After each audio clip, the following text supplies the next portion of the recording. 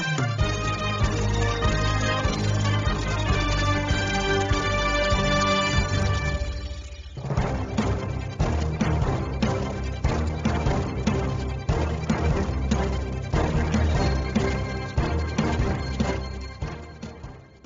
I'm Rob Vanstone, and welcome to the latest, hopefully greatest edition of the Rider Rumblings video podcast.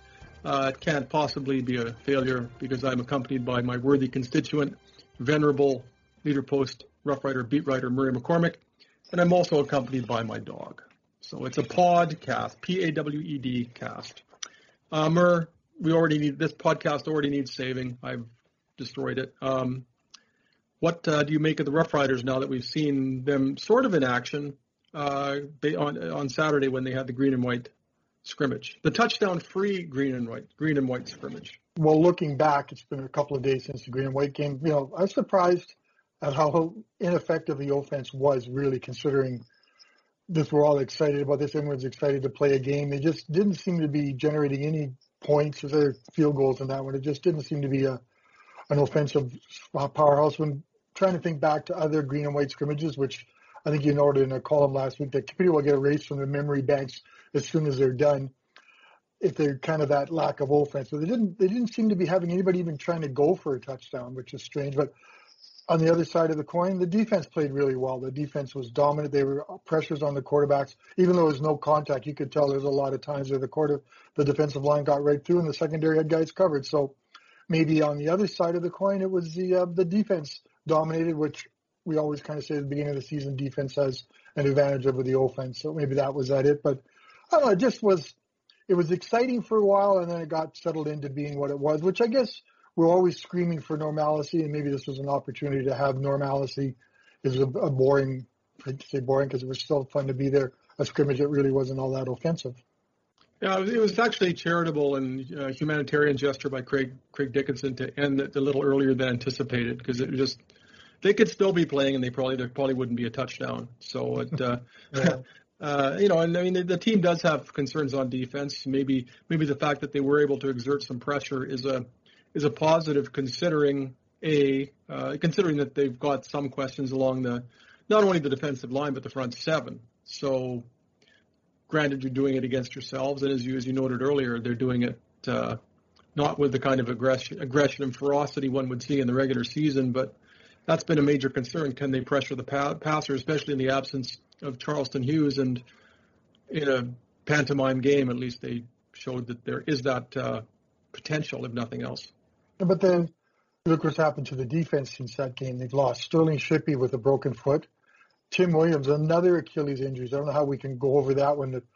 Rob, I never thought I'd be writing about 2 Achilles injuries. Now we have 5 Achilles injuries on the Rough Riders, which is just mind-boggling. Tim Williams, the people inside, he was going to be one of our main stories this week because he has a pretty interesting backstory, but sounds like it was just a regular drill, just pushed off and boom, there goes his Achilles and he's down and he's out and he's gone for the season. And we didn't get a chance to really see. Is that you giving positive vibes? Yeah. Oh, Candy just put her paws in the air. Look at her. She's so cute. Isn't cute. She adorable? You're adorable, Toomer. Please continue. Right. Or did her paws show up in the screen? Is that how you noticed that? That's what I said, yeah. She was stretching. So okay. I was talking about Tim Williams. And Tim Williams, was he going to be the guy to replace Charleston Hughes? I don't think we saw enough of him to do it. He really hadn't been around that long, but he was in the mix. And, he has the NFL background and stuff. So that would have been interesting to see what he could do. But I don't know. I asked Craig, do you think they're cursed? Can we go as far as cursed, or is this as bad as 08? When how many broken legs were there in 08, Rod? I'm thinking 8? 6, 7, 8. The receiving corps especially was just, decimated. DJ Flick, Andy Fantu, it just kept happening. But I think broken legs but broken legs aren't season-ending or career-ending. They can recover from a broken leg. I don't know when you're a 30-something guy if you can recover from an Achilles tear. And it's, as I said, it's funny. It's so many people I've talked to now since those Achilles tears have happened have torn their Achilles tears. Guys just playing basketball, guys walking upstairs, guys pedaling their bikes, that it happens in the most innocuous conditions and situations, that maybe it's just the way it is, or as Craig said yesterday, the X factor be the long break. You're just not used to doing explosive stuff, which is kind of interesting because it doesn't sound like Tim Williams is doing anything explosive. He was just pushing off with his foot and he popped his Achilles. So big creates more. You mentioned it before, the life in the trenches. Life's going to be decided in the trenches, and they got some big issues now too. We don't really know what Sterling Shippey done. He hadn't been around a long time, but there's lots of holes on the defensive line that have got to somehow be addressed by August 6th when the Riders play the BC Lions. Well, there's only one really. If you look, AC Leonard's going to be one of the defensive ends, and he's good. Can he give them what Charleston Hughes gave them? He can be above average. He's proven that. But can he be inside? They've got Micah Johnson, who I think is pretty reliable, and then there's McKenna Henry and Charbel DeBeer, and even Alan Chimakinda, draftee, is looked good in training camp. It's just that one defensive end spot that is really a cause for concern. And who knows, Garrett Marino may push for some playing time inside. But as far as that one defensive end spot, as you mentioned, Tim Williams, I think arrived with the best credentials. He had 2 sacks for the Baltimore Ravens in 2018. But now it's okay. Well, is it Pete Robertson? Is it who on earth is it going to? Do they move Dion Lacey down into the defensive line? Do they go with a type of a modified 3-4? Do they let the personnel dictate the formation? Are they intractable as far as continuing with the 4-3 defense? Or there some things formation-wise they can do to perhaps mitigate the effects of the loss of Charleston Hughes? There's really nobody who's Jonathan Woodard looked pretty good in the scrimmage. He had a couple of sacks, according to our fine stats keepers, you and me. Yeah. So, still, there's a lot of question marks there. But then again, there's a lot of question marks in the linebacking core too. And Dion Lacey is going to play somewhere, but after that, that's what I wonder with the. I wonder with the 3-4, you're having a hard enough time finding 3 linebackers. You want to add another linebacker in there, another middle linebacker or something? Doesn't that create more of a challenge when you have what you have going on? And it's interesting, too, that Elaine was practicing with the offense yesterday as a fullback. So the next Aaron Donald may want to be a fullback. Well, he's certainly athletic enough to play a multitude of positions. Yeah, but the only issue is he's 245, and that's pretty light as a defensive nose tackle. So I wonder if maybe you just got to I can put on weight, you can lose it. He can maybe come see us, but maybe what he can see he can do. But remember once upon a time they had Katwana Jones playing nose in the Gary Echeverry 111 defense. And Katwana Jones was not a big guy, but sometimes maybe quickness can make up for a lack of bulk. But generally, you want your beefier players in the middle of the defensive line, but they may have to scheme their way out of some issues here. Maybe the ingenuity of Jason Shivers will be tested here because I'm not sure the personnel is going to be what they need, and I'm not sure they know either. We're basically a week and a half from the Rough Riders' first game in nearly 600 days, and there's still lingering questions about the linebacking core, especially when you contrast that to 2019, Solomon Elamimian, All-Star. Derek Moncrief, All-Star. Cameron Judge, most outstanding player in the West Division. All 3 of them are gone. They signed Larry Dean, All-Star.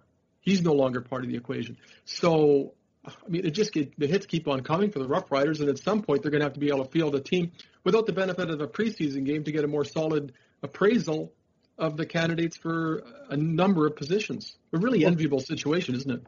Craig has made a point. He thinks it's going to take a couple of games to sort everything out. So maybe we're going to see 2 regular season / preseason games getting the roster sorted out. So don't get too excited when you see lining up in game 1. Maybe it won't be there in game 2. It may not be there in game 3. So I think it's going to take some time to adjust it. And plus, they got to hit. They haven't hit yet. I know there's going to be pads today. Will be a little different, but nobody's really hit anybody yet. And I want to see what happens on the injury front when that starts happening. As the guys say, when the bullets start to fly, because we've seen a relatively healthy group coming out of the. Can we even say relative? I wouldn't say that. No, not five Achilles injuries since training camp started. But even then, there's been 2 knees. Well, Justin McInnes is out. Tim Williams since training camp started. Might have a groin injury. So they're going to have to somehow get through this healthy. And today they're going to be hitting with pads for the next 2 days because they got to sort out who can play a position. So there could be more injuries coming, which is even scary. And we don't. And they're not in very good shape. And I'm not sure this differentiates them from any other team in the Canadian Football League, because every other team's had to deal with a protracted hiatus as well. But Craig Dickinson has made it very clear that he doesn't like their conditioning level. That is to be expected, and he led us to believe coming into camp that there would be conditioning issues, and that if there were, perhaps some of the rookies would push the veterans. Now that we're seeing those conditioning issues, will there be some unexpected cuts later this week on account of that? Tough to say. It is really tough. Like, unless they had him running wind sprints, which in my years on the rider beat, I've never seen that many wind sprints run before. It was interesting to see Lucius Purefoy on the first four was the leader. He wanted to be out there, run fast, and then he was no longer the leader. I guess he got a little winded or something. But Craig, shouldn't they been doing this 2 weeks earlier? Yes, and I think Craig mentioned that he should have started this back when they opened training camp and worked on that more than trying to get into X's and O's and those type of things. So yeah, they should have been doing it a little earlier. But at the same token, you're dealing with a team that just came off 4 guys with Achilles injuries, gone for the season. Maybe being cautious was probably a natural human way to deal with things. So that might have been a little bit part of his thinking. But he did do it light for the first 2 days and then kind of open things up. But it just seems the hitting today is going to be very important. I think some of the guys are going to have to step up. I don't know who's going to step up yet. We'll see how much we can see from whatever contact. You still can't put guys to the ground. You still have to remember they're your own teammates, and you don't want to be hurting one of your own guys on the team. So yeah, and this has already been team porcelain, so they got to be pretty careful about how aggressive they are. I mean, Keon Adams is another player who looked good early in camp and then hasn't been playing. And another player who fits that description is Jake Hardy, who had such an impressive start and has since been limping. And Taron Vaughn has just returned to practice, trying to get a handle on whether he can play with his shoulder brace. But so suddenly you wonder if that wealth of Canadian receivers, at least in one case, is being depleted. In that, who knows what's up with Jake Hardy, and you have to be concerned when you consider his history of knee injuries, and now Justin McInnis is limping, and Terrell Jana ended up playing with the first team offense as a wide receiver in Monday's practice. So there's Jana, there's Picton, there's Keon Schaefer-Baker, and there's Braden Linnaeus. So they've still got 4 for 2 starting spots, but at one point they had 6. Yeah. So yeah, and they all had good. Like Linnaeus has looked the best. I think Schaefer-Baker, you wrote about him. And I really like Schaefer-Baker. Yeah, and it's kind of interesting. Jana kind of started off strong, but it's kind of tailed down a little bit. I don't know if that's a cause. Maybe the ball's just not going his way, or he's running with the B and C group. I don't see him as often because we tend to focus on the number 1 group. But there is some.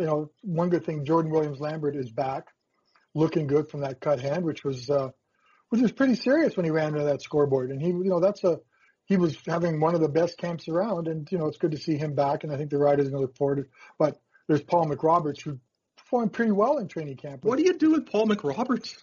Like you can't stash him on the practice roster again. And you think he's going to want to play. I think he would be the Ottawa Redblacks' best receiver, and he might not start here. Like you've got Kyran Moore, you've got Shaq Evans, and you've got Jordan Williams-Lambert, all of whom will start. Unless they look at it and think, they're probably paying Paul McRoberts a lot less than Jordan Williams-Lambert.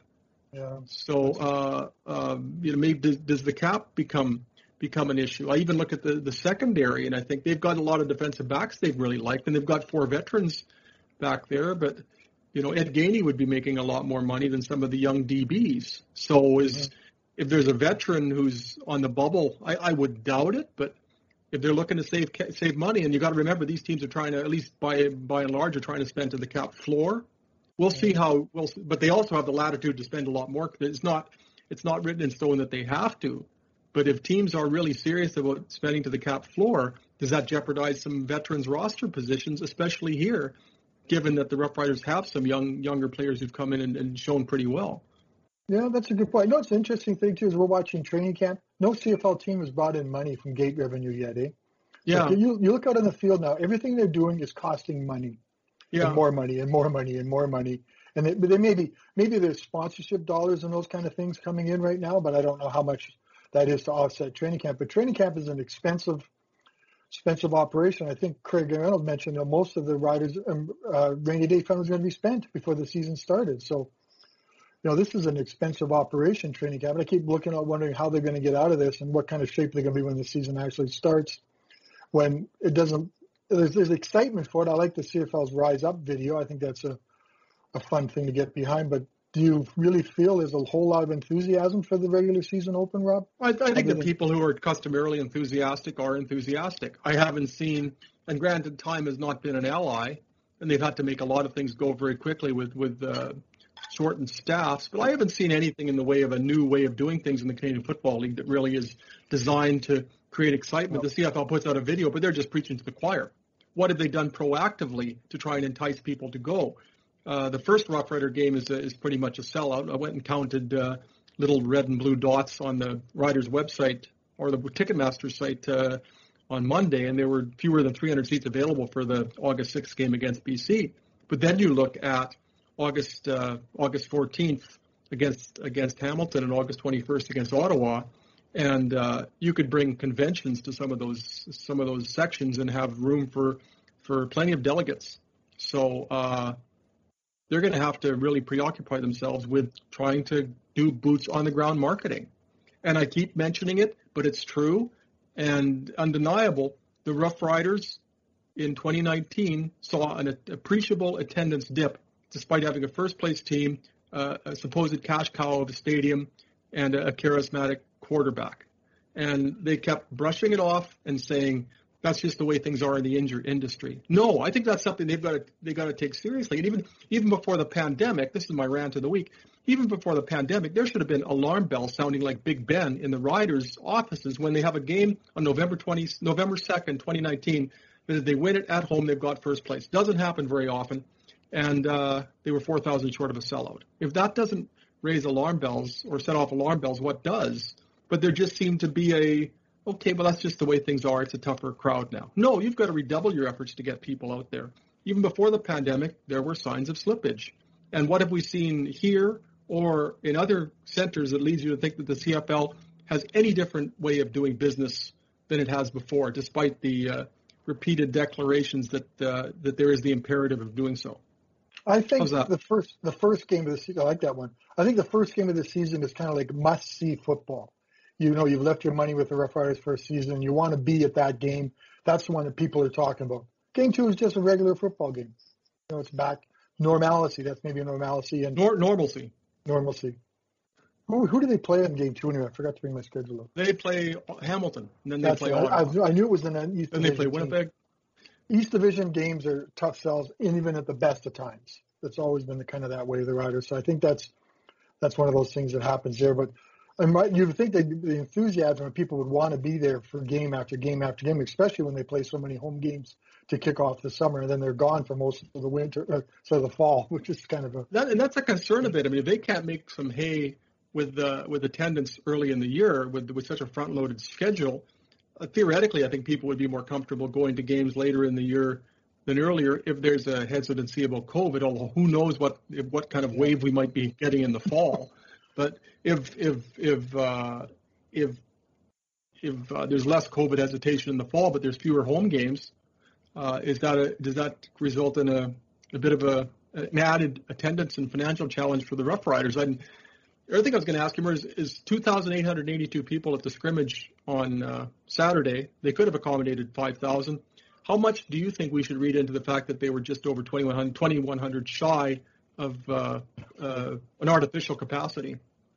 I thought they'd get 5,000 for sure. I was worried about parking. How's that? I thought for sure you and I'd end up parking way over by the other side of the Brandt Center. So yeah, I had my usual parking spot. I siphoned the gas out of your car and I keyed it, and then I went up to the press box. Sorry about that. What happened to it? Yeah, because I thought I had a nearly full tank.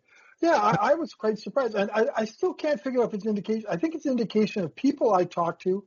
They're not very excited about being around unvaccinated people. They really aren't. That's kind of the attitude I get from a golf with a regular season ticket holder. He didn't go to the scrimmage, and he may not go to game 1 because he says, I'm vaccinated, but I don't want to be around people who aren't. So that's their decision. That's their choice to do that. Maybe if more people got vaccinated, I somehow think, I don't know if I'd let fact that someone's not vaccinated to miss the first game at Mosaic Stadium since November 17th, 2019. Like I'm excited about that game and what it means to get back to what life was going to be like from before COVID. So maybe people start seeing that. But yeah, I'm surprised. I was surprised, and I don't know really what they do about that. This is what they had, and there's no incentivization anymore. Yeah. They've said, fill up Mosaic Stadium, do what you want. Provinces, the restrictions are lifted. Business as usual. And there's no incentive for people to get vaccinated. There's not, except for commons. You think common sense would be a really powerful incentive here, but obviously there's about 25% of the population in Saskatchewan and higher populations elsewhere that just cannot grasp the fundamental of getting a vaccine in order to greatly enhance your chances of avoiding a virus that might kill you. And you're looking at it becomes such an issue sporting wise. And we've seen what's happened in the National Football League, where the NFL has come down hard without the objection of the Players Association, saying life's going to be a lot tougher for players and coaches if you aren't vaccinated than if you are. Whereas in the CFL, there's no tiering of the system, something that ultimately contributed to Brendan Labatt's decision not to play this year. And I just wonder if the CFL is just playing with fire, because there's a lot, independently of the composition of the crowd, vaccinated as opposed to non-vaccinated, but suddenly there's going to be a significant percentage of players on the field who are not vaccinated. And you don't have big rosters, and you can't bring people in as quickly as you used to because there's the quarantines. So what happens if a team gets a COVID outbreak? And they've opened the door for it. That door is wide open. They have to cross their fingers and hope by mid-season they're not dealing with a Delta issue of their own. Because the CFL has not handled this well. There should be a differentiation, and there should be some incentive for people to get vaccinated among the players, among the constituency of the players, and there's nothing there. And it just penalizes the Cody Fajardos and the Shaq Evanses, who have been quite vocal about, yes, they've been vaccinated. And they're lumped into the same group. You can't even ask players if they've been vaccinated. We're not allowed to do that. It's pretty tough considering we have to go through Zoom to ask everything. So you can't even get an idea of how many players have been vaccinated and how many are out there without vaccinations. If I was a player, I'd like to know if my locker mate was vaccinated. I'd like to think these guys are university educated. Almost all of them should be, or at least that level, that they understand what vaccinations do and how important it is to moving forward. So, yeah, I would think that I would like to see. I like what the NFL has done with the incentives to make sure you get vaccinated. This is how our league's going to survive. Same with the fans of the Winnipeg Blue Bombers are saying got to be vaccinated. Good for them. And if you're a non-vaccinated person and you don't like it, tough. Get vaccinated and you can be part of the crowd. So it's not a right to go to a game, and it's still a choice. And if you make a choice, sometimes there are consequences that are part and parcel of those choices. And so I will be really interested to see the attendances early in the season in Winnipeg compared to Saskatchewan, because those are pretty comparable markets, and in terms of size, in terms of prominence within the community. So I think the first game is pretty much a foregone conclusion as far as a virtual sellout here. So that's not. I don't think it's going to be a good barometer, but home games 2, 3, 4. I really want to see how Winnipeg stacks up to Saskatchewan, and it's scary because the NFL, everything could go wrong COVID-wise down there, and games could be forfeited, whatever. That league is in no danger of forfeiting or folding. But if you look at the CFL, and if something happens here after everything the adversity they faced in 2020 and the financial pickle they were in even before that, is this league built to withstand another blow? And does COVID have another punch or two left in it? Well, that new variant's kind of scary. That new variant is kind of scary. I'm glad I'm vaccinated. At least if I get sick, I'm just going to get sick and not have to do with the ramifications. Let's move on to something a little more exciting. Sorry about that. We can always talk about quarterbacks, can't we? Talk about quarterbacks? Sure. Oh. Isn't she cute? She's so adorable. Now she's scratching. Doggone cute. Doggone cute. Quarterbacks, everybody's kind of in a bundle after Cody Fajardo. I didn't see anything in the scrimmage that really made me think, okay, there's our number 2, there's our number 3. Somebody was going to have to overtake Isaac Harker, and I didn't see that. So I think Isaac Harker's safe for number 2. As far as number 3, Candy, who's number 3? You know as well as I do. That's a Paxton Lynch might be the guy because of his experience, and he can step up there. Maybe if he has to play, but I It's can a first still. rounder that has to be enticing for them, thinking somebody saw a lot in this guy once upon a time, and he can really throw. Yeah, He had one pass to Paul McRoberts. He zinged it into a. that was probably the best pass of the day. You saw one pass by Tom Flacco toward the sideline that should have been picked off. That just the disparate arm strength of Lynch compared to the other newcomers was I think evident in the scrimmage, at least at times. And so that arm strength, that first round pedigree, the fact that he has learned in an NFL system, the fact that he's 6'7", 240 and can move. To me, it would be pretty tough for the Rough Riders, I think, to not keep Paxton Lynch if they're convinced that he is serious about this. And after 2 or 3 weeks, he's not going to say, "Oh, I'm sick of making CFL minimum. I'm going back home to my very nice home in Denver." That's the question I have. He always has money in the bank. This would be more of an opportunity just to maybe get back to the NFL and show what he can do, because that's what he wants to do, which isn't a bad thing by any stretch of the imagination. But, Mason Fine has also been out there. I forgot to mention him, and he didn't do much to really sort of stand out either in my mind either. So I don't know. Like, even Fajardo was okay. We're not running off saying that there were a couple of questions, but he's only out there for maybe 9 plays, I think, 9 or 10 plays. Yeah, but in 2019, Derek Taylor kept stats in 2019 at the scrimmage in Saskatoon, and Zach Claros went 1 for 10. And 5 or 6 months later, he was a Grey Cup winning quarterback, albeit for a different team. But I guess once again, the green and white scrimmage was one of those things that comes and goes. It's exciting building up to it, and when it passes on, you move. Just like training camp. Training camp will move on. We'll get down to smaller numbers on Friday, like less than 100 guys, and you'll find a big difference watching. There's less people out there, and there's more of a focus and those kind of things. And then the season's here, and man, about time, I think. Yeah, it's a shorter season, but a longer training camp than usual, and no cuts, and so it really no preseason games. So you end up just kind of recycling the bathwater a lot. Running backs, William Powell. I get the feeling from watching the Riders scrimmaging or practicing that they're going to use William Powell a lot more downfield as a receiver this year than they did in the past. They've put him in some slot positions every now and then, and he's a good receiver. I think he can give them a lot.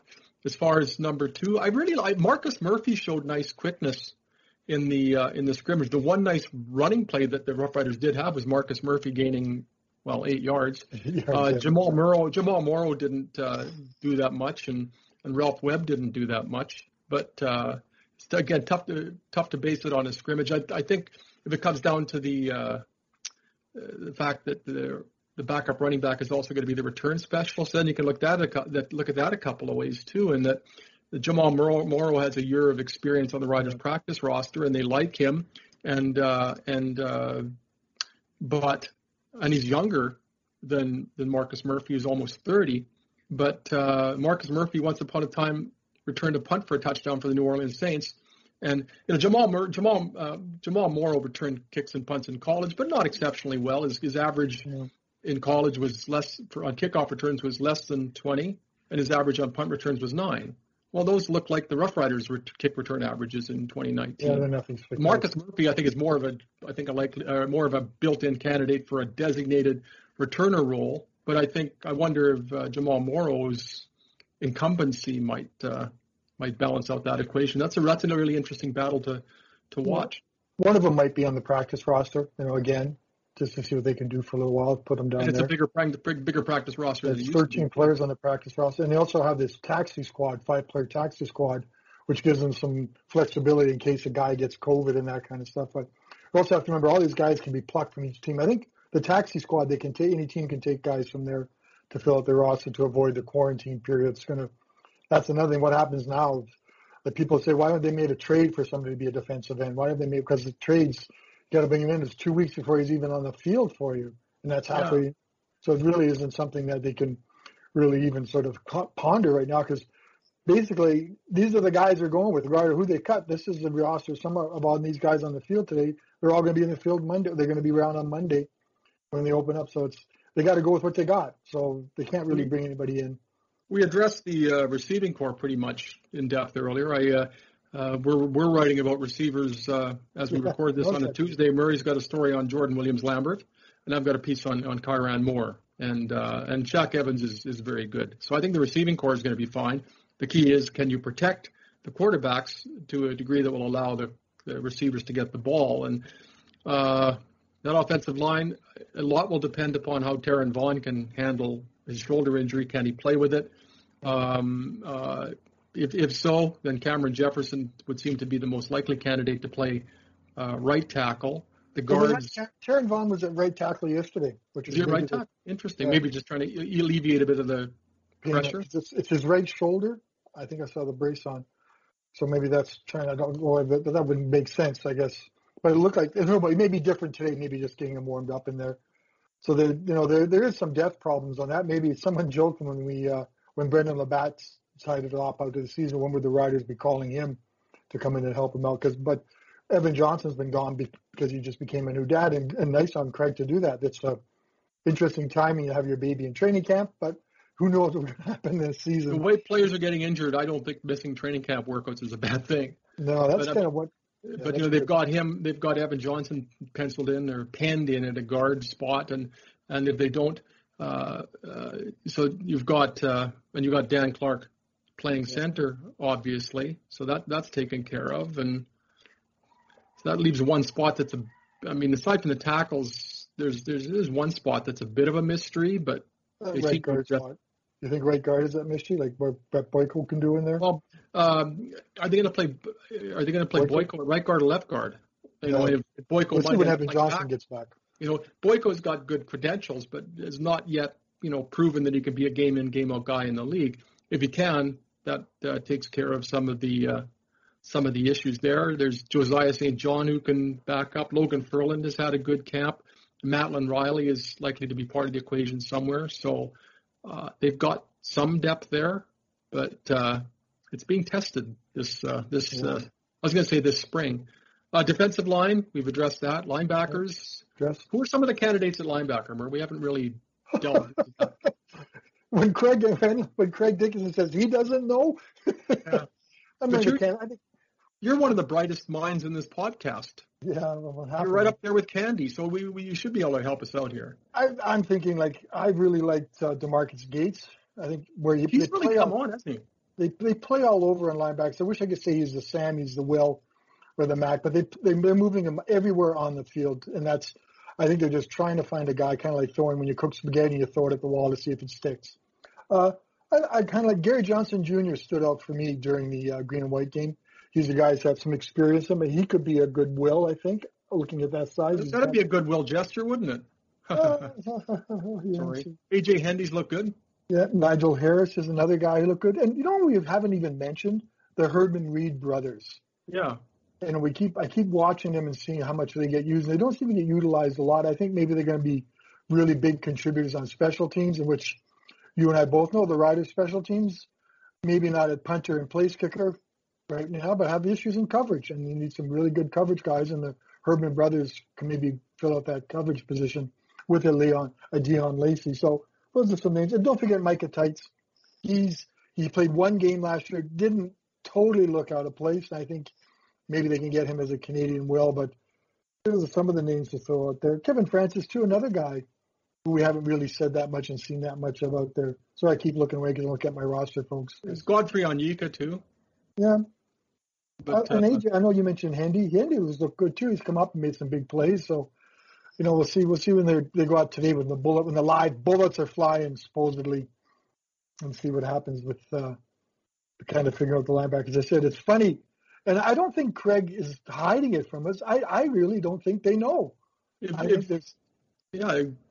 Craig's always candid with us. I think he's telling us, we don't know yet. We're going to sort it all out. You watch practice and you just look at linebackers in and out at Sam and Will and Mac or Mike or Marcus or Murray or whatever the M stands for. That's why they call it practice, Rob. And it's not a game. It's really a revolving door. Less so in the secondary. How's that for a smooth segue? Barring the unexpected, the halfbacks will be Lucius Purifoy and Ed Gainey. Purifoy has had, as good a camp as anybody. Yep. The safety, if he's healthy, will be Mike Edam. What if he isn't? Well, there's Jacob Dearborn. He kind of seems to want. And I would have thrown what an opportunity it would have been for Nelson Lacombo.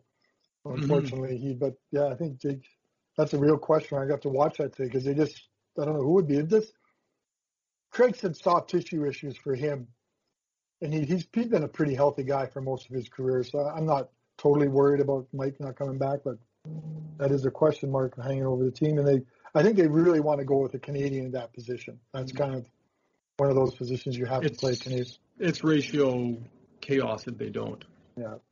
And the cornerbacks, we got Nick Marshall, who's looked fine. I haven't really noticed him much, which that doesn't necessarily mean anything. Just you don't watch the guys like that. I don't watch Purifoy because I know he's going to be on the team. Yeah, when you look at it, they've about 3/4 of the team is decided. If you look at the starting positions, and barring further injuries, they've got about 18 of the 24 starters determined. Now there's a lot of uncertainty as far as those remaining 6, and there's not front runners emerging in some of those cases.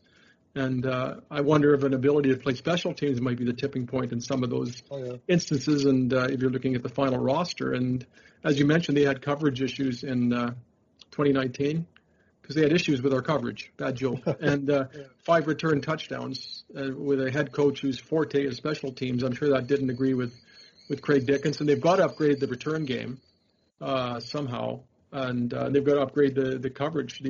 And Brett Lauderdale's got to kick at higher than 78%, which I think he will. Yeah. And John Ryan's leg still looks electric.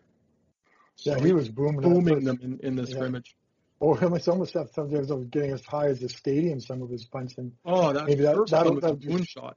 That'll do so much for the coverage teams if he works on it. If his net average picks up and the guys get down there in the field to cover. So that's a big one. I was mad at myself because usually when I'm at the games, I do the hang time, and I was in scrimmage mode, and it didn't occur to me to do hang time. And after John skied that first one, I thought you could have, you and I could have covered that. Could have gone to the concession during that punt and got back in time to see it be fielded. So John Ryan's right leg is 39, going on 25. Oh, yeah. And he's so fit. It's incredibly fit for a punter. And you look at the modern day punters now, you watch college kids, they're all like that. It's not the guys that kind of trot out and they're all athletes first and incredible punters second. So that's the way the game has changed. What are you thinking with the Jason Maas offense? Have you seen enough to make to warrant an opinion? Well, a no touchdown scrimmage doesn't exactly engender confidence. Yeah. But I think they're going to be fine there. I think once they get down to using the people they want to use in the situations that they want to use them in, and also are cognizant of the fact that they're no longer hiding anything, and they can use the full playbook instead of just basically the nuts and bolts plays, that'll be interesting. And we're going to see, especially as players have more time to get accustomed to the offense too, with all its possibilities. They're still installing that offense, and you can be a boundary receiver the next play, and one play, and a slot back the next play, or running a fly sweep or a jet sweep or whatever. So there's so many, I think, possibilities. Look at her. Hi, Candy. There's so many possibilities that. There's so many possibilities that I think there's. Now she's yawning. Was that something I said? That I think we really won't know until the first game, but. You look at some of the 2019 statistics as a marker, and Stephen McAdoo's offense statistically was in some cases superior to that which was choreographed by Jason Maas. So I